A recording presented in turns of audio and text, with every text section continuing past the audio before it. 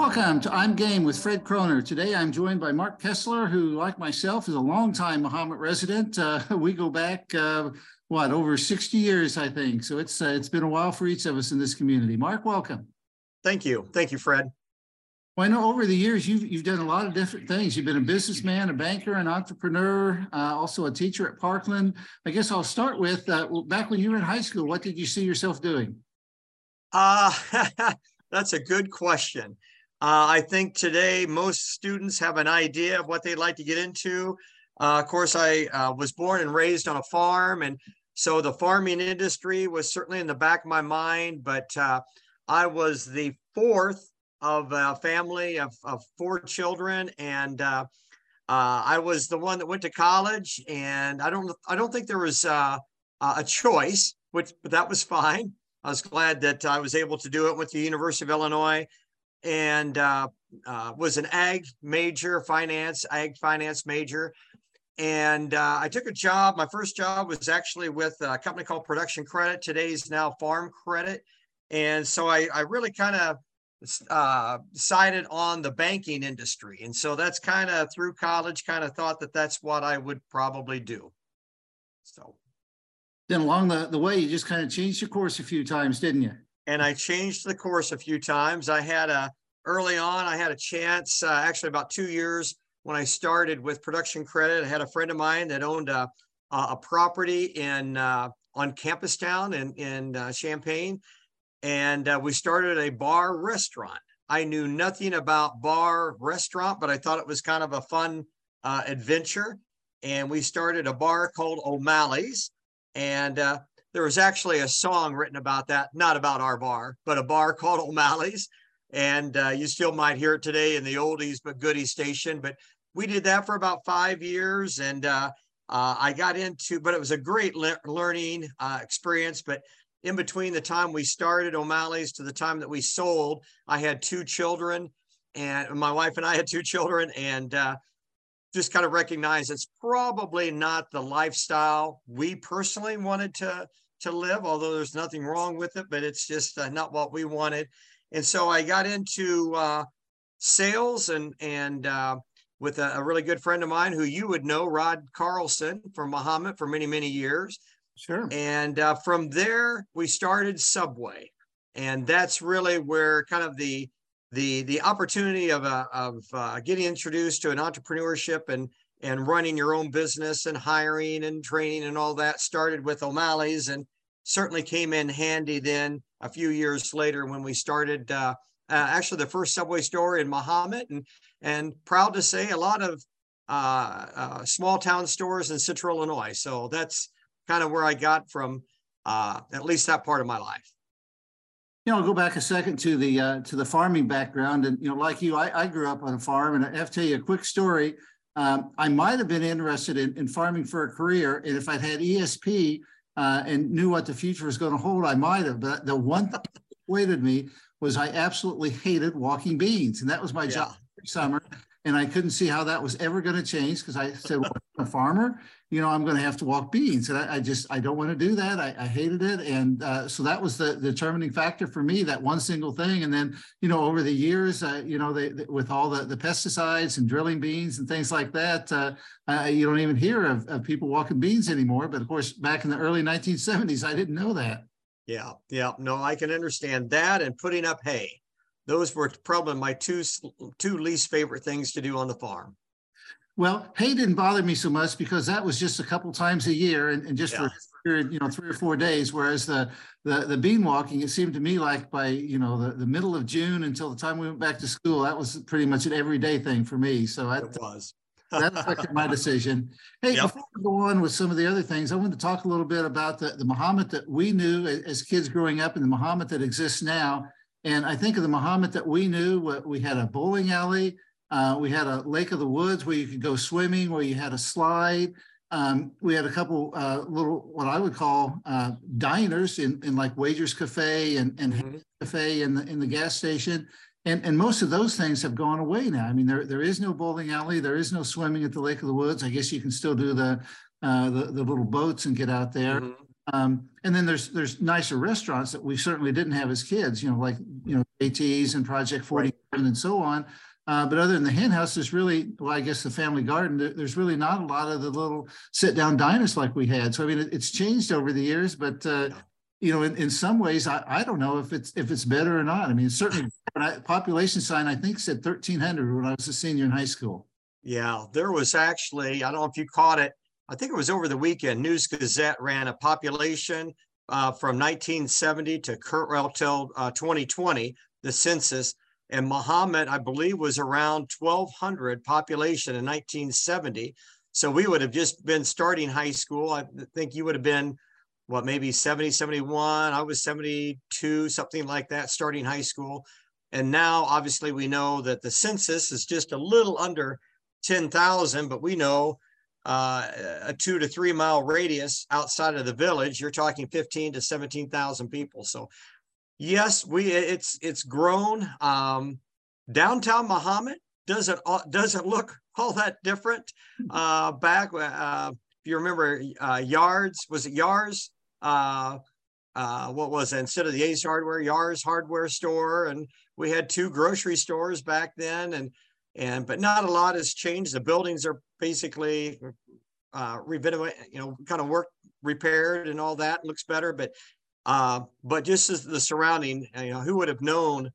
We would have been from a high school that is now over 1,000, approaching 12,000 or 1,200 students in the high school. So there's always some good, and then there's always some challenges. I think certainly when you see certainly in the explosion, back in those days, Fisher and Muhammad were very much competitors, and towns were not all that different in size. And obviously that's changed quite a bit over the last 50 years or so. But yeah, it is what it is, and so you just adapt to it and move on and look at the positives and the opportunities, I suppose.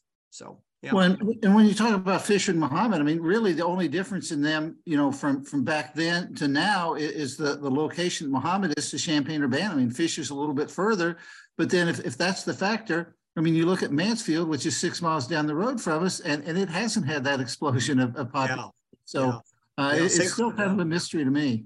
Same thing with Farmer City. It's not all that much different, and they had a bowling alley, and we thought that was a big school back in the day. But it's just I think our proximity to Champaign certainly, and obviously the school systems have always been top notch, and I think that's always been a drawing card for local community as well. So absolutely. So you recently retired from teaching at Parkland College Business and Management courses after 20 years. Talk a little bit about how that opportunity came about and what you enjoyed about that. Sure. Well, I'll tell you, the original story would be I owned and operated the Subway stores in the Central Illinois area for 17 years. Had an opportunity to sell, which was not really looking to do, but just an opportunity. I kind of felt it was either sell now or probably do Subway for the rest of my life, or at least my working career. And the opportunity, I just decided to sell. And so, Fred, for about a year and a half, I was kind of looking for what was next in my life. I was probably, would have been just early 40s, I suppose. And my wife, Tammy, had taught at Parkland, and she's retired now from about 4 years in Parkland, and taught at Muhammad Seymour for 11, and I think at Parkland for 21 years before she retired. And we had gained a lot of friendship during that time, and one of the business instructors was leaving town for something and couldn't find a sub, and knew that I really wasn't doing anything at that particular point, and just called and said, "Hey, if I do the lesson plan, would you come in and sit with the class?" And sure, did that. And just that first time subbing did it for me. I just loved it. And of course, my opportunity in business for many, many years was training employees and doing things like that. And so education, I kind of took as a part of kind of training students instead of employees. And so anyway, I enjoyed it so much. One thing led to another, and a local guy in Muhammad, Bruce Hendrickson, was the department chair at Parkland for business at that time, and knowing that I was kind of in between career opportunities, suggested that I come on to Parkland staff and teach part-time. And so that's what I did for about 4 years. And one class led to two, and two led to three, three led to four.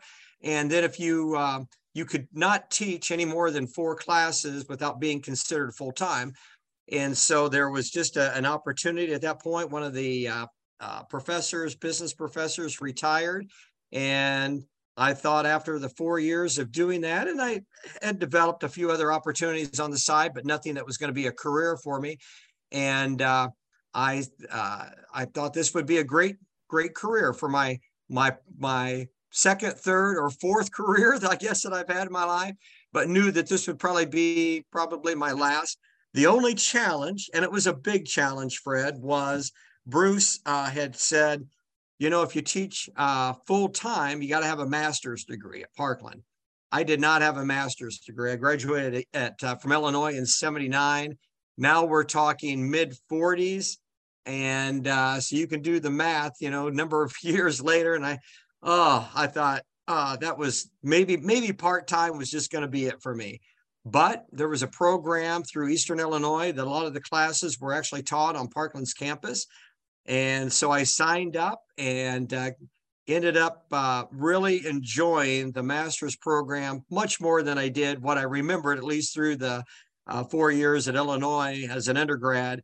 And there were actually probably 2 or 3 teachers that were trying to be full-time at the same time teaching at Parkland. And so we had those similar classes and just thoroughly enjoyed it. And so I got done with the master's program and started teaching the spring of 2003 full-time. And 20 years later, here I am. So yeah, I've actually been retired. June 7th is today. So I've actually been retired for 7 days officially.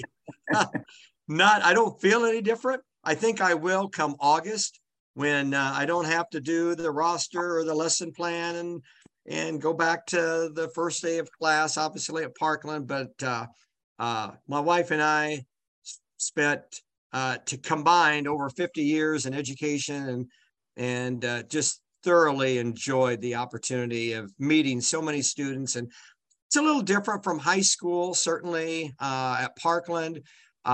You're getting not only the transition of high school to a 2-year or eventually a 4-year program, but you're also getting 50-year-old students that have raised 2 or 3 children and they went to college and life kind of happened for them. And, you know, they get to be 50 years old and said, I'm going to go get my associate's degree. I'm going back to college. So it was just so fun having a 18-year-old sitting next to a 50-year-old. And how I would compare that would be that the 50-year-old would tell the 18-year-old about life and its challenges and work experience. And then the 18-year-old would tell the 50-year-old how to get online. So it was kind of a good mix of certainly student and certainly communication. So yes, so that's how it happened. I would think one of the interesting things too for you would be the fact that, I guess if you want to call it the traditional path into education, is you go to college and, you know, you take the classes and you know, you do the student teaching and become a teacher. Whereas for you, you had the work experience. So I would think even though maybe you didn't have the teaching background when you first started, you had the practical experience. And I would think that would in some ways be almost as valuable. Did you see it that way as well? I did. And of course, I'm a little biased when I say that, but you know, I signed a paycheck for employees for about 25 years. And so you understand, especially in business, balance sheet, profit and loss, and particularly cash flow, because you didn't want one of your employees to go cash the check and the bank would say, you know, insufficient funds. And so, yes, when you came to teaching business, I felt that if you're trying to teach business, you probably need to sign a paycheck. And that's, you know, that's just me. I know that a lot of teachers that have been lifelong teachers that have done an excellent job. But I always told our students, I said, every beginning of every class, I said, I'm going to use about 60 to 70% of the textbook because very well written. And it was a great way to, you know, flow through the class. But about 30 to 40% of the class, we're going to talk about life. And we're going to talk about what really happens in the workplace and how you need to set, the values in your mission statement, and what kind of atmosphere and things that you need to develop into a successful business. And it's just not all profit. Profit is not a dirty word. You need, obviously, if you're not profitable, you don't have a business. I mean, it's simple as that. I know you and your wife are running a business, and I think you can say that if you can't make a profit, regardless of how good your values and all that, but the two tie certainly together, no question. And I think that's probably where sometimes the textbooks didn't get into that, what really happens, and how do you sometimes have to exit from an employee that's not working out, and just the struggles, especially today, trying to find that special employee that is going to do what you would ask them to do, and do it to their best ability, and then that you need to reward that employee as well, and how you retain these employees. Because in the Subway business, it was very high. That was just the industry. Any kind of fast food, quick service restaurants, one of the challenges is there's always such a high turnover, because the overwhelmingly majority are not going to make this a career path. Some do, and those are usually your managers, but your day-to-day workers, you're replacing them every 6 months, it seems like. And, I'm not sure the textbooks always covered that. They covered the basics, which was very, very important. But I think you needed somebody that's been there. So a long answer to your question is yes, I always felt experience was more of an asset for me than it was going back and getting my master's. But that's what was required. That was the job specification, and so you did it. So yeah, that's the way I would feel. Talk about getting to feel comfortable in the classroom when you first got started, because I would think that would be the one thing that teachers had gone through college would have had. They would have had the student-teacher experience, or would have had a teacher there working with them if they had questions or didn't understand or just having a bad day, whereas you were just kind of throwing in on your own there in the classroom situation. So talk a little bit about that transition. Sure. I would compare that to so many people that start my first year or even two, compared to, and saying this very humbly, but my last, several years, not even close. And I'm going to guess, Fred, that the first year or two that you were a writer and covering all the games that you did for all those years, I'm going to guess you were a much better writer towards the middle and end of your career than you were those first two. And so I just took it as a learning experience. So one of the advantages I did have was running Subway, and we had 6 locations around the area. And so we would have employee meetings at least once a month with all the employees, usually Saturday mornings. And so that was an opportunity that I was able to get up in front of the employees. And of course there, you're running a business. And so it's not like, I guess you are teaching the employees, the value of customer service and, all those kind of things. But, you're kind of dialed in because, as I mentioned earlier, you need to turn a profit.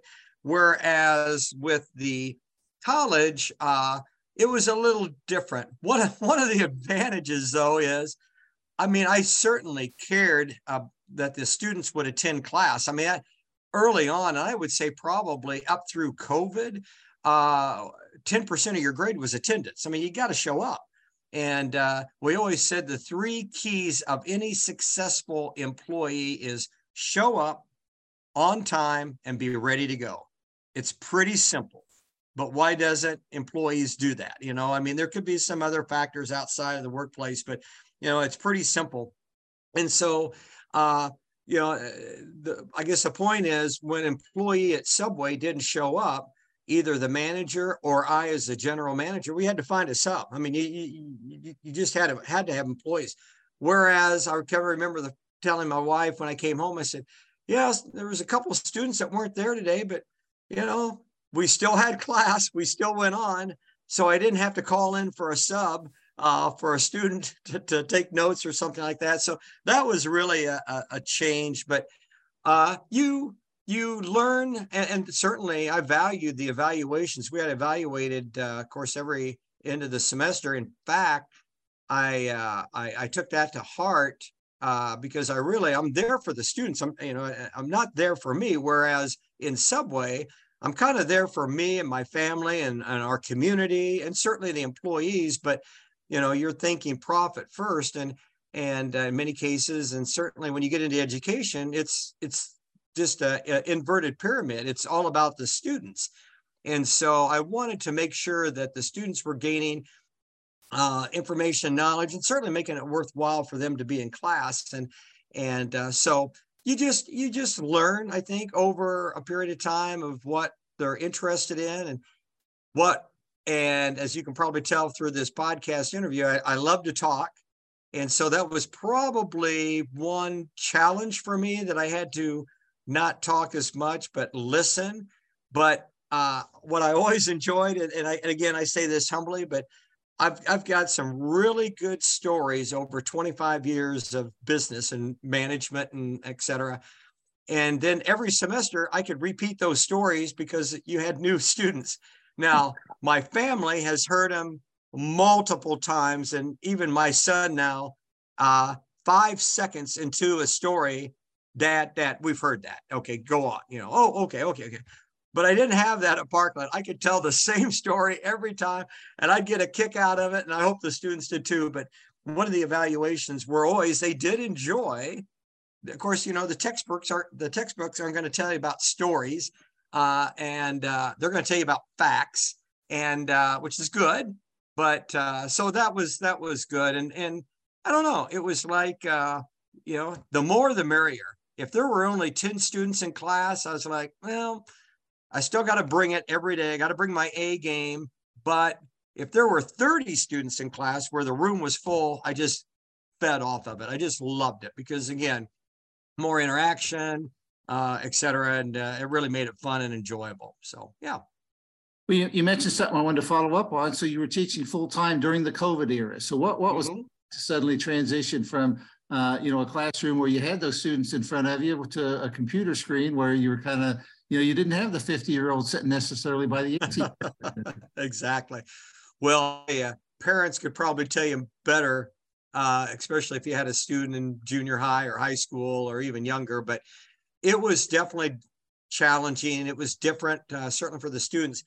Fortunately, looking back, so that was 2020, when that kind of the spring of 2020, when that all happened. Probably 2 or 3 years before that, Parkland started pretty diligently looking at online opportunities, and even probably a little bit before that. So I was actually teaching before COVID. If I were teaching 6 classes a semester, 3 were on campus and 3 were online. So for me, going 100% online wasn't a big deal. For the students that had never taken an online class at that particular time, that it was a big deal. It was a big deal. And I always told students from the time Parkland started teaching online or offering online classes, and by the way, a little plug for Parkland, we actually started our online classes before the University of Illinois did. So we had some very innovative administration that saw the value of someone that wanted to get a college education, but was working full time or was a stay-at-home parent, that opportunity. But I would say more so for the students than it was for most instructors at Parkland, but definitely a struggle. And then certainly, I think it was in the fall. I think we actually, if I remember right, 2020 spring, I think we actually kind of canceled through finals. And then in the fall, I think we kind of went back and forth. And then the spring of 2021, Parkland was closed for that whole spring. And of course, that's affects enrollment. I think students were like, I'm not comfortable teaching online because it's all reading and I think when students took an online class, they thought, oh, I can do this anytime I want. And that's true. But I think you have to be more disciplined taking an online class, certainly, than just showing up and taking notes. So definitely a more challenge for the students and really for the administration at that point to make this thing work. So I'm glad it's over. I think there's still remnants, and they probably will be for quite some time, of what we went through. And we were just talking. I actually had the opportunity of being with some fraternity brothers on a golf trip just the last couple of days, and we were just talking about the disappointment of the senior class in that 2020 and certainly 2021. That in many cases, that memories of high school. I mean, there's probably a certain percent of people that never want to go back to high school, never want to go back to the reunion. But for those that have some really great high school memories, there's none. They were home and, couldn't participate, as in the sports, and even in that following season, they try to do football in the spring, and, they tried to squeeze in a few games, and it was just, I'm just, so glad that our children were able to experience that whole, memory and lifetime, friendships, and that's unfortunate. But anyway, we got through it, and my last semester or last year, we were all back on campus, and I think things were fairly back to normal. So yeah, I think I kind of left at a good time, but it was a very interesting 2 years, no question. Yeah, absolutely.